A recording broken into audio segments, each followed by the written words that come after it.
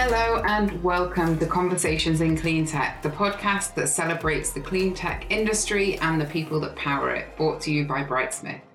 I'm your host, Jenny Gladman, and in this sixth season, we delve deeper into the world of clean tech startups and their founders, from inspiring stories and words of wisdom to the toughest challenges.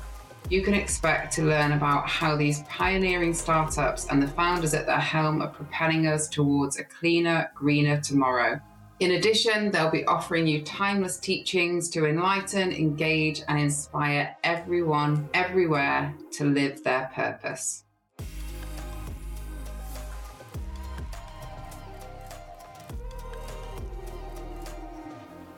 So today's guest has lived his life to the fullest, is extremely passionate about nature, loves technology, and is 100% committed to being part of the solution. It's my great pleasure to welcome founder of Swedish battery company Kling Systems, William Bergh. William, welcome to the show. Thank you very much. That's a very kind intro. Well, I'm going to hand it straight back to you to give a bit more of an intro. I like to give people the highlights, but it'd be great to hear a little bit more about you. You mentioned the passion for the environment and climate, which is very true. As we talked about earlier, I did some time in Hawaii studying environmental science. It was there I found the bigger, passion for the bigger problem, which is like climate change and the energy's position in that, and the bigger solutions are around how to make a sustainable energy system. And with renewables, with electric mobility, much, if not all, is powered by batteries. So I'm trying to figure out how do we make batteries sustainable in the long term.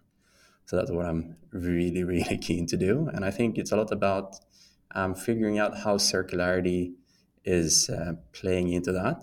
And for the last 3 years, it's about figuring out how does circularity work. And it turns out to be an entirely different species to typical linear value chains or economies. So it's been a ride.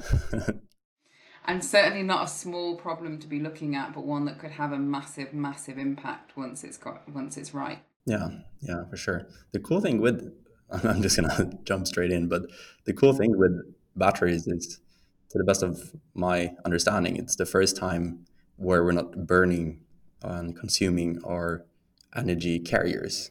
Like we've always burned fuel for energy.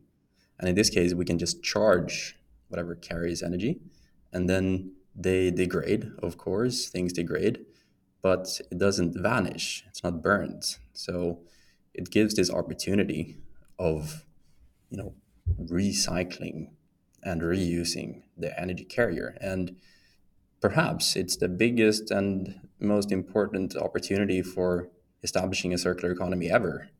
And I think it's quite important to make it work. And it's it's driven by functioning ecosystems and networks, and it depends on much more collaboration than ever before.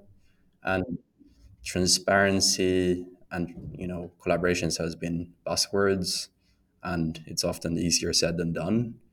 But for enabling circular economies, it just needs to happen. And for partnerships and collaborations to work, there has to be incentives in place, more than just do good and goodwill. What we're trying to do at Kling is figuring out how are those incentives working? How do we make sure that everyone benefits from participating in recycling and in reuse and repurposing? I mean, it's a great mission. Before we go too deep into batteries, which we certainly will, I want to draw it back to something you touched on very, very briefly, but I think it's a really interesting thing and an amazing opportunity that you had to go and study in Hawaii. And I think perhaps if you live in the US, it doesn't seem quite as glamorous, but for those of us in Europe, I think having the opportunity to study in Hawaii is incredible. I know you had a cool reason for going there, so do you want to share that with us? So I was playing a lot of football, which is in the US soccer.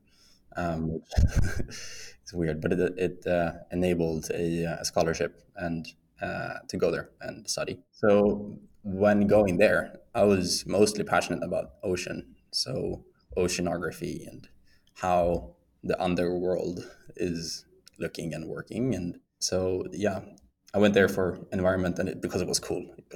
Hawaii is it's pretty exciting.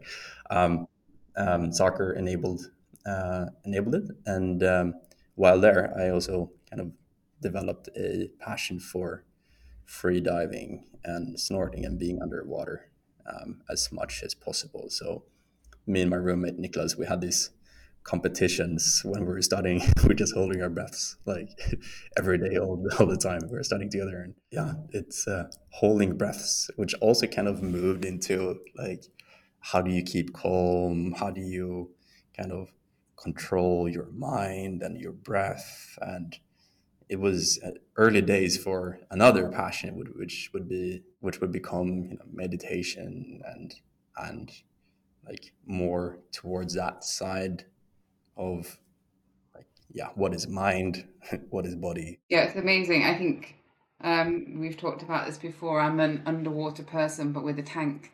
But being underwater generally is is very meditative, alert, like on its own.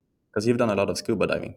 A lot of scuba diving, not as much in recent years, but I spent almost 5 years teaching scuba diving, so it was a very different life that I had back then. But I would say from spending time with free divers, the meditation side and the yoga and the breath work and the calm that's needed in your brain to kind of override your natural impulses to breathe is a different level. When you're 2, 3, 4 minutes in, you realize what's important. Hmm. And Oxygen. oxygen, oxygen is becoming like your priorities are very easy to figure out. Oxygen is one. And 3, 4 minutes in, I'm not meant like saying in water, but like practicing like in water would be maybe 1 or 2 minutes.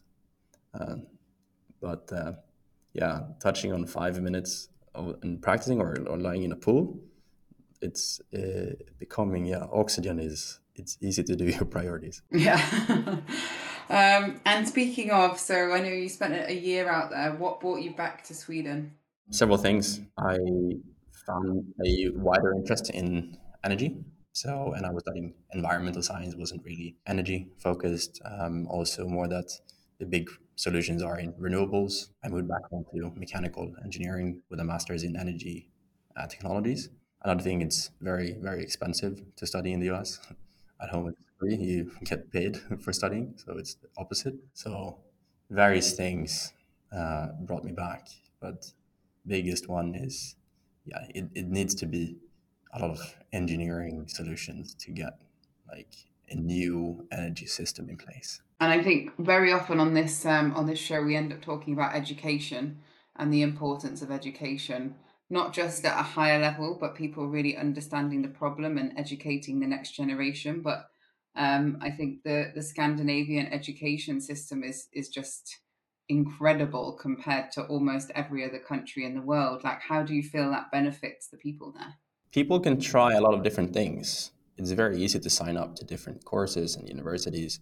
I was at some point studying at 2 different universities at the same time for just why not, and it gives an opportunity to try things out and find your own interest. So you can try things out in and at the same time go pretty deep. From my experience in the US is that you go pretty wide with your one education. You study philosophy and you study like pretty broad stuff in the very beginning to find out what you want to do, and then you specialize later.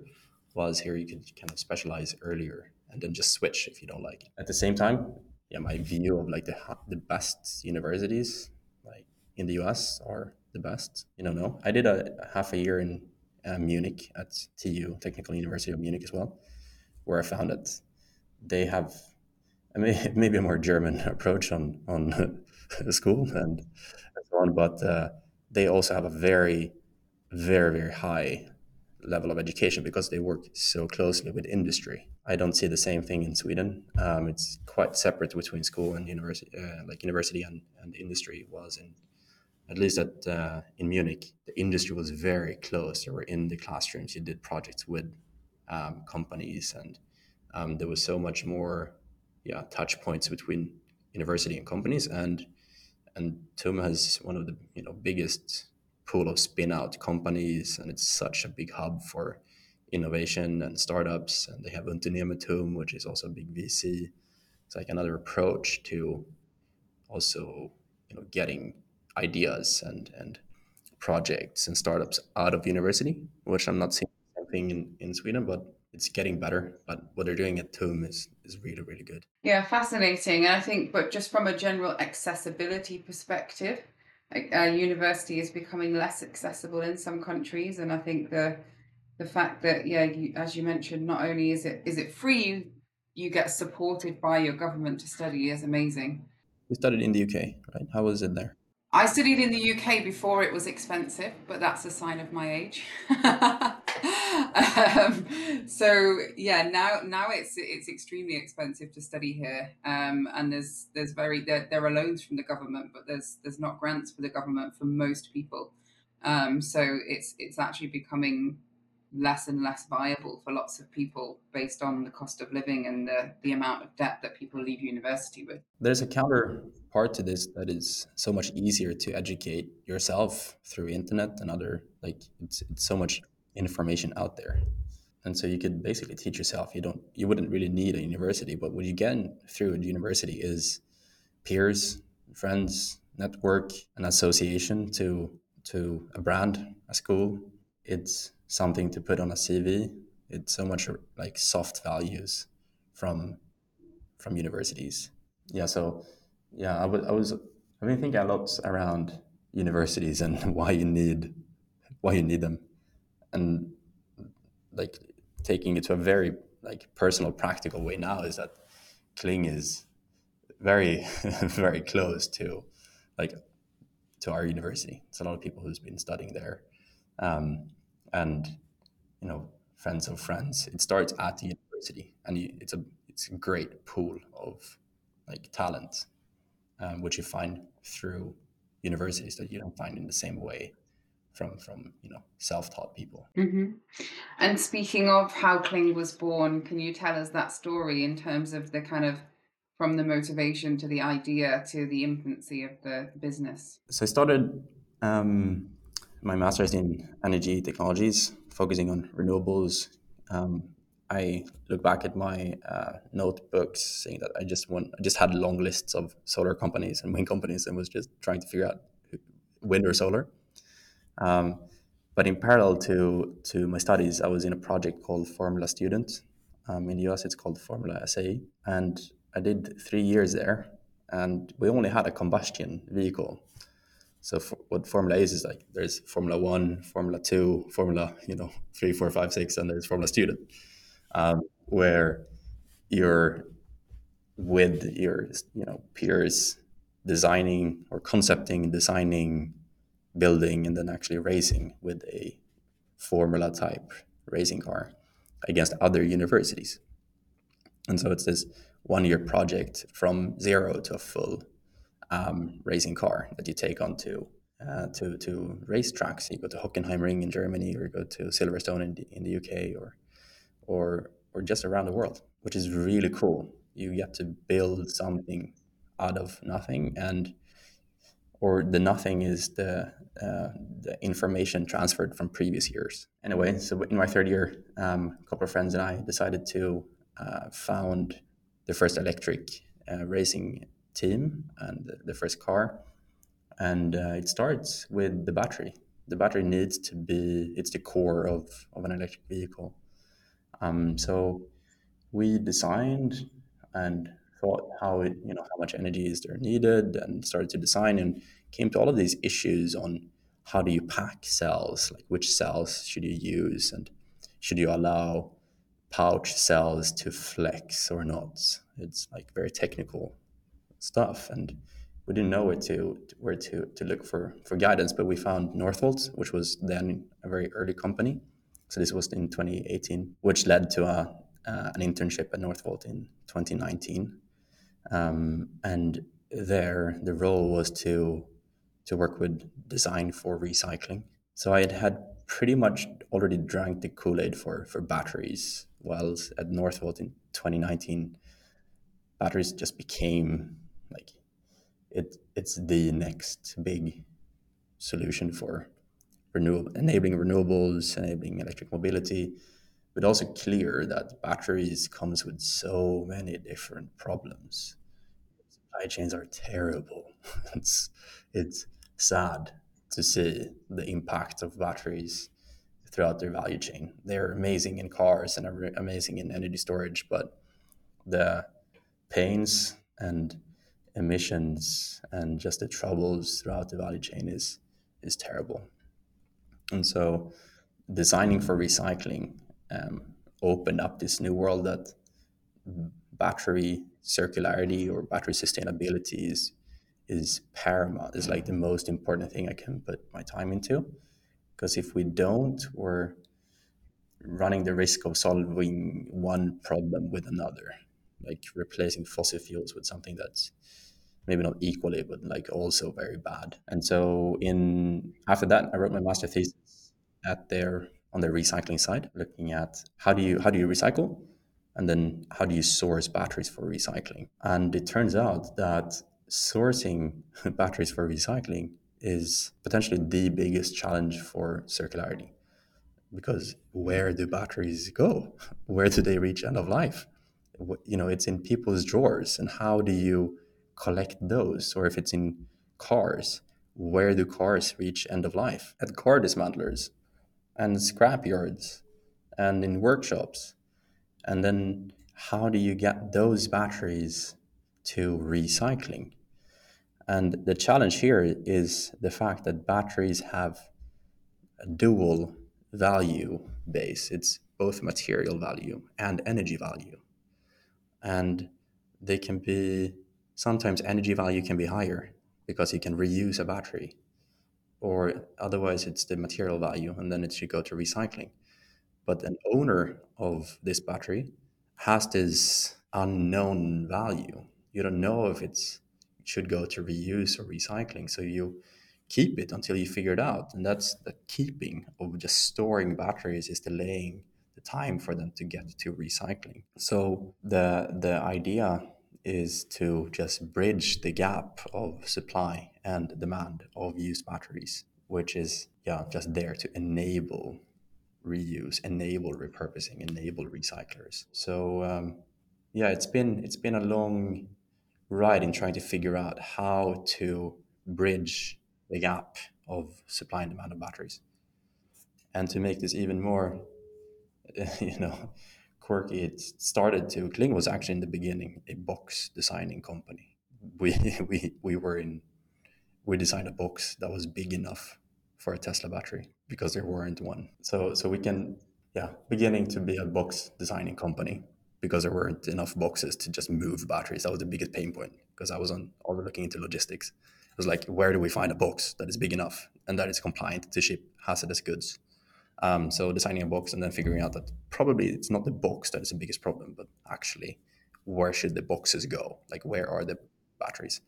And so that was the founding story. And that was in 2020, and I was still doing my thesis. So it started halfway through my thesis, working with Kling, working with writing the thesis, and then when the thesis was done, I started full time with Kling. So it's founded in May, and I started full time in October of 2020. And how many people are you now?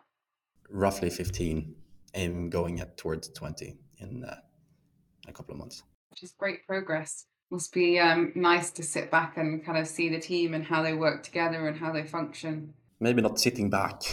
Yeah, yeah. Sometimes you have to step back and look, and most of the time, I know you're right in the middle. But it's I took some bullets on for this conversation, and team is maybe the thing that I've underestimated my interest for, going into this, and the challenge in.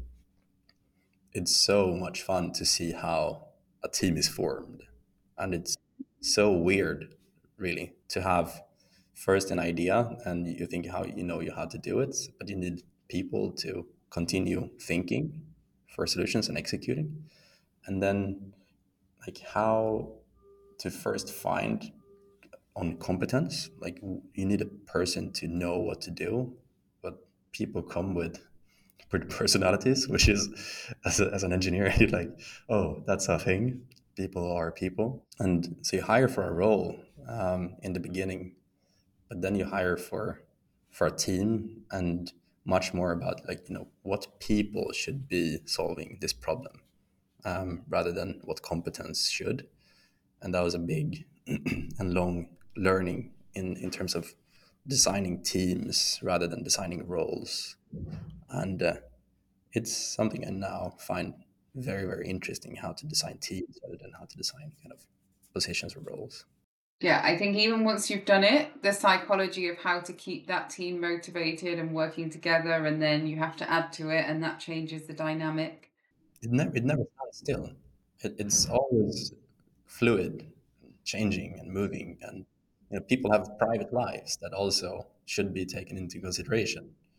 And they're all coming from different backgrounds and are in different phases of their lives. Sometimes, in the beginning of career, sometimes in the end of the career, or in the mid of the career, and they have vastly different like motivations and need different type of incentives. And it's a big, big puzzle. Like this is what you do.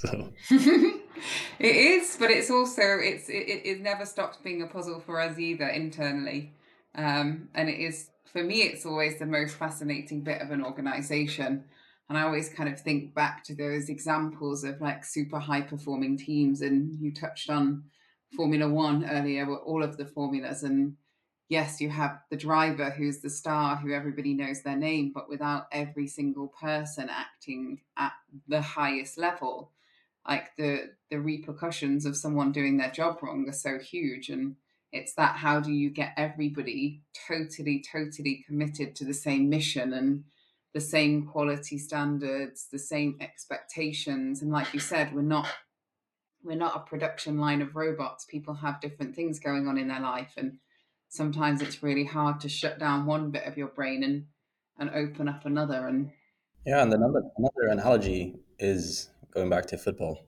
which would be like if the goalkeeper makes a mistake, it's very obvious and it's a direct hit. They score a goal, while if the forward is making a mistake, it doesn't really, you don't see the immediate problems from that. And it's the same thing here. And what we've been exploring is like if like I have seen sales as being the forwards, and then everyone is like supporting. And I've reconsidered that pretty much in the last year, which is like sales doesn't always have to be the forwards. It's really, and I think it's the wrong analogy of having someone, first. It needs to be the entire team that is kind of in unison developing something. And I don't really know what the next analogy would be than to have a football team with forwards and goalies, but it needs to be something else where everyone's accountable, because it's just inefficient to have blame on a sales team when it goes bad, but also that they get all the credits for when it goes well, when it's really a team effort. but I think you also mentioned a really key word there, is blame. And I think it's something that's very hard to avoid in your own brain, but once you show it, it has such negative repercussions. Because I think, in my experience, almost every good startup has a culture of feedback, and feedback not just in terms of negative feedback, but all aspects of feedback, and all members of the team, top to bottom, welcoming that feedback, actioning the feedback, and in times challenging the feedback, but in a positive way. And I think the second that there's blame, that feedback culture can get really stifled. And when that happens, you often find that there's sort of the positive feeling that there is in a startup, and that kind of culture of challenge starts to get lost, and then innovation declines. So it's such a difficult seesaw pivot. I'm doing it with my hands. Can't find the right word. But I guess just talking about challenges generally, I know you're someone that likes to speak very honestly, not someone that wants to sugarcoat the life of a founder, because I think everybody that has done it, and whether they're still doing it, whether they're not doing it anymore, will tell you it's really challenging. There's a lot of sacrifices that you make, but I think particularly as a first time founder, there's naivety that you have when you come into it, that sometimes the challenges are a bit more unexpected than they might be. Like, what are the biggest challenges outside of people that you faced? Starting with naivety, I think it's good to have to be naive in this world. It's too many challenges, and if you would know of them in the beginning, you would probably hesitate to start. Life as a founder is a life of giving away your baby slowly or quickly. It's something I've been dreaming about and living like for 4 years or longer, and for it to be able to be reality, you must give it away. You must have a team that takes it and makes it to their own. It has to be their own. They have to have their own ideas shining through, and it's going to be different to what I imagined or any other founder imagined, and it just has to be that way, because otherwise you're just you're missing out on all the good ideas from the team, but also it's just a motivation for anyone to do anything. It needs to be their own. So it's a big, giving away your thing and seeing it being something else, and that's a big challenge. You think it should be one way, and you know it's the best way. It needs to be looking like this, it has to work like that, and then you see someone else doing something different in their own way, and they're actually the ones doing it, so it should be their thing. So yeah, that's an exercise that I wasn't expecting, which is, yeah, it's humbling. Yeah, giving away what you hold most dear. Secondly, yeah, it's also quite glamorous, especially in these days. It's so much support for startups, so many people who want to help out. It's quite amazing, actually, that there's so many incubators and accelerators and investors who dare to believe in ideas with one founder or two founders, or like just some young. I was 24. It's like, how would anyone ever you know dare to put a student, I was still studying, into an incubator, and that's it's quite cool. And it's because, yeah, it's currently, I don't know if it's always has been or it's going to be, but this environment of innovation is cool. We need to support, and you meet a lot of interesting people. It's like you meet, like, just having this conversation right now. It's like you get to say things. You get to you build your own platform in terms of just your ideas coming through, and that's pretty cool. And it should be encouraging for more people to start their own thing, and not only seeing that it's taking so much time. You have to disregard family and friends and time off. No, it's also a lot of fun. You meet so many people. So I can I can highly recommend being a founder, and also maybe it's a Swedish culture.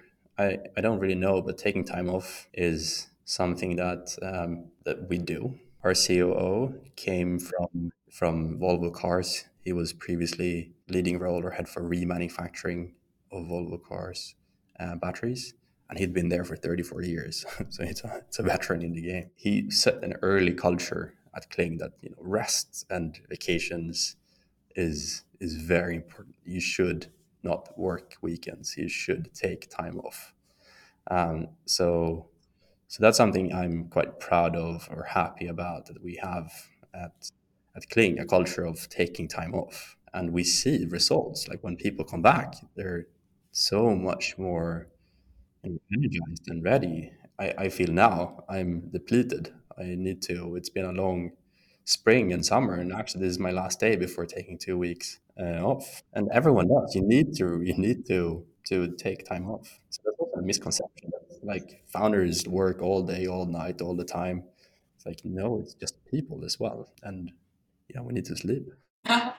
No, I think that's totally true, and I'm very much with you on that. I think I hugely strive for the work-life balance, but I would say it's not necessarily reflected in startups the world over, and I think particularly the US startup culture is more intense than others. But no, I think the Swedish have a good balance, and the fact that 9 times out of 10 you can't get hold of anyone in Sweden in the whole month of July, I think is a fantastic thing. You should see Stockholm now. It's empty. No one's Yeah, here. Uh, and yeah, they're all away. And fantastic. you can walk the streets up and down. There's no cars. That's nice, nice clean air.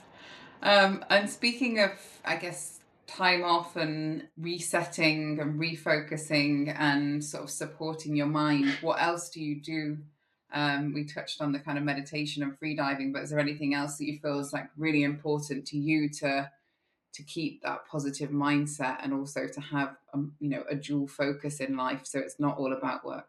Sometimes I'm thinking about going back to water, being underwater or above. When you go into like focus mode, heads down operations, it's difficult to go up for air or look far. You look a week ahead, a month ahead. You do planning and you do just execution, execution. And I've been underwater for half a year. It's been just doing, doing, doing. And now when we've onboarded, we've grown the team. We were 6 people going into the year, and we're now more. And now the team is in place, and everyone's knowing what they're doing. I can finally have time to look up. And so what I do for like work-life balance is giving time to look up and look far and seeing, how can what would a good future look like. Like that's my hobby of like what's a good system. How do we build a good society? How do we have a system that's actually sustainable to its full meaning, something that sustains and is resilient and is working and is fair. And the easiest way to breach and get through the water surface is to travel, to see new cultures, new areas, new people. It's easy to really live in a bubble and just staying in the same place. So traveling is the best way of breaching reaching the surface. On that note, we actually have some guiding words that we have in our onboarding that I think are kind of important to our culture and to the people at Kling that I'm going to read to you. You haven't, yeah, you haven't been prepared for this, but we have something we call the way of Kling, which is encouraging everyone to daring to look up and to breach and not always staying underwater. And it goes like this: to adventure beyond horizons and to explore off the beaten path, to take lead, to trust in our significance in this world and our power to improve it, to risk for the potential of prosperity, for fairness, for the unknown. That is the way of Kling.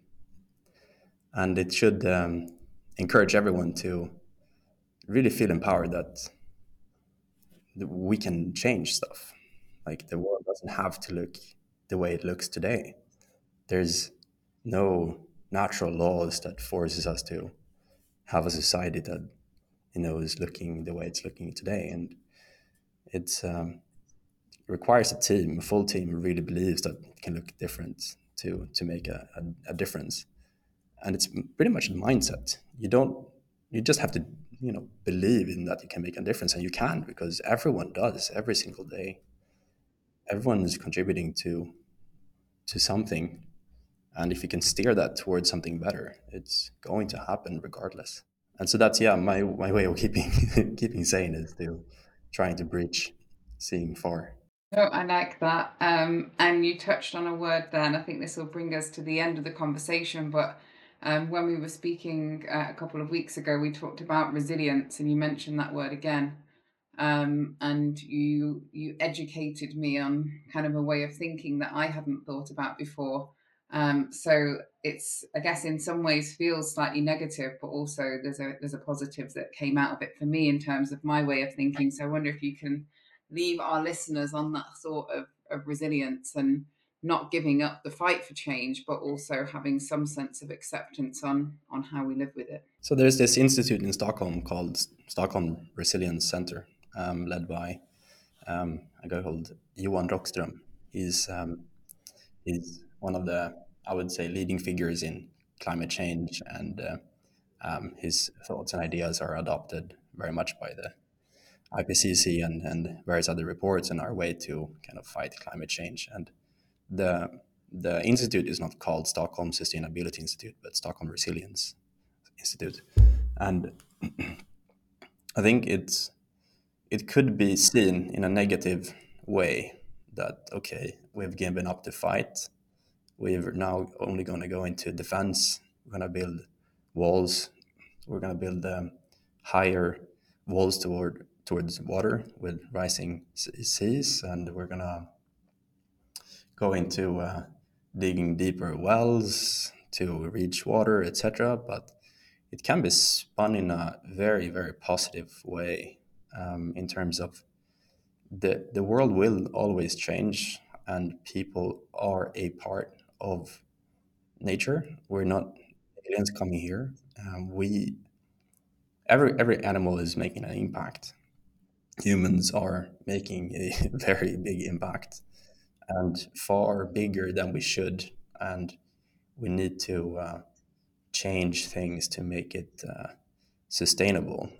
Um, but it's one way to think about it is to build things that makes our environment and our cultures and our economies resilient to change, that we can pass through it. And change is okay. We just need to be able to deal with change. Change is going to happen regardless, and there's a lot of things to kind of get, and a peace of mind and a long termism, um, quoting Will McCaskill, in terms of resilience. We can build a resilient economy, a resilient energy system, a resilient society. And I think that gives trust in the fact that we can do good. Well, thank you for sharing that with the listeners. Yeah, I found it fascinating and went away and did a bit more reading around it. And I think it's a really positive way to think about the future. So thank you for that. Thank you for sharing the insights around your experiences to date, and thank you for taking the leap, particularly at such a young age. It's a brave thing to do, to be starting your own business without huge amounts of experience, and it sounds like it's certainly paid off to date. So yeah, well done. We wish you every success with Kling, and with whatever else you go on to do in the future. And yeah, we'll be watching closely.